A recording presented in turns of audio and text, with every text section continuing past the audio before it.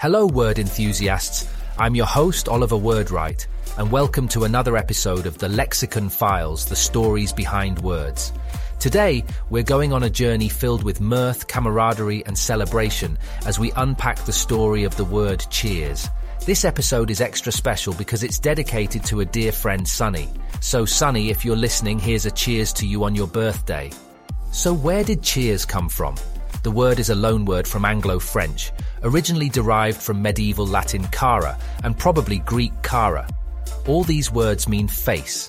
In early medieval writings, cheer referred to a person's facial expression and their state of mind, heart, or spirit that was visible on their face. It was used in context to express a range of emotions from happiness to sadness. By the late 1300s, cheer started being more associated with a state of happiness and merriment.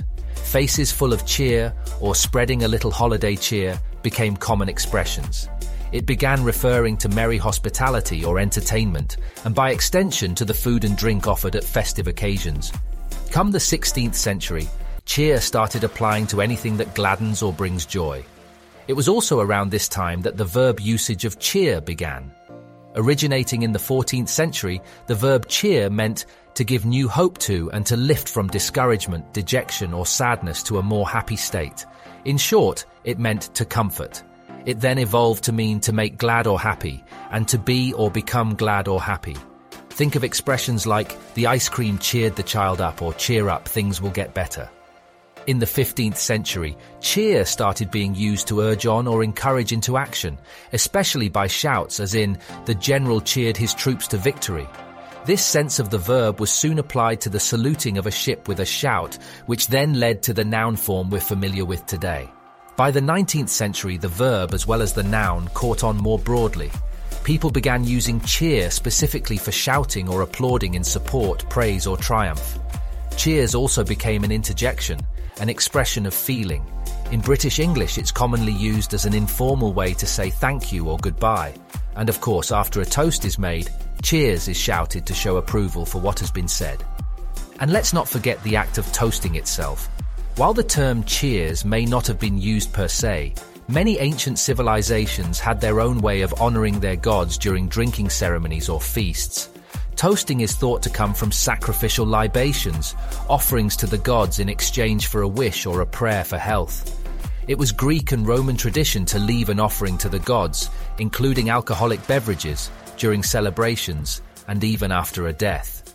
And the term toast, well, it originally referred to the practice of dropping a piece of toast in one's drink.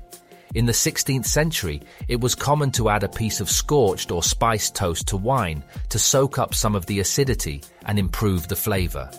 By the 18th century, the term toast had shifted to refer to a person being honored by the toast, rather than an actual floating piece of bread.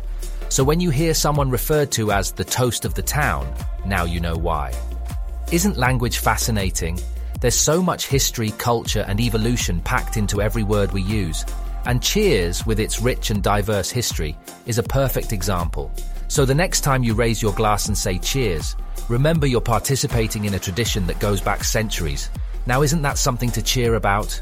Before we wrap up, I'd like to raise my virtual glass to Sunny once again. Sunny, you've been a constant source of cheer and merriment. So here's to you. Cheers. May your birthday be filled with joy and celebration.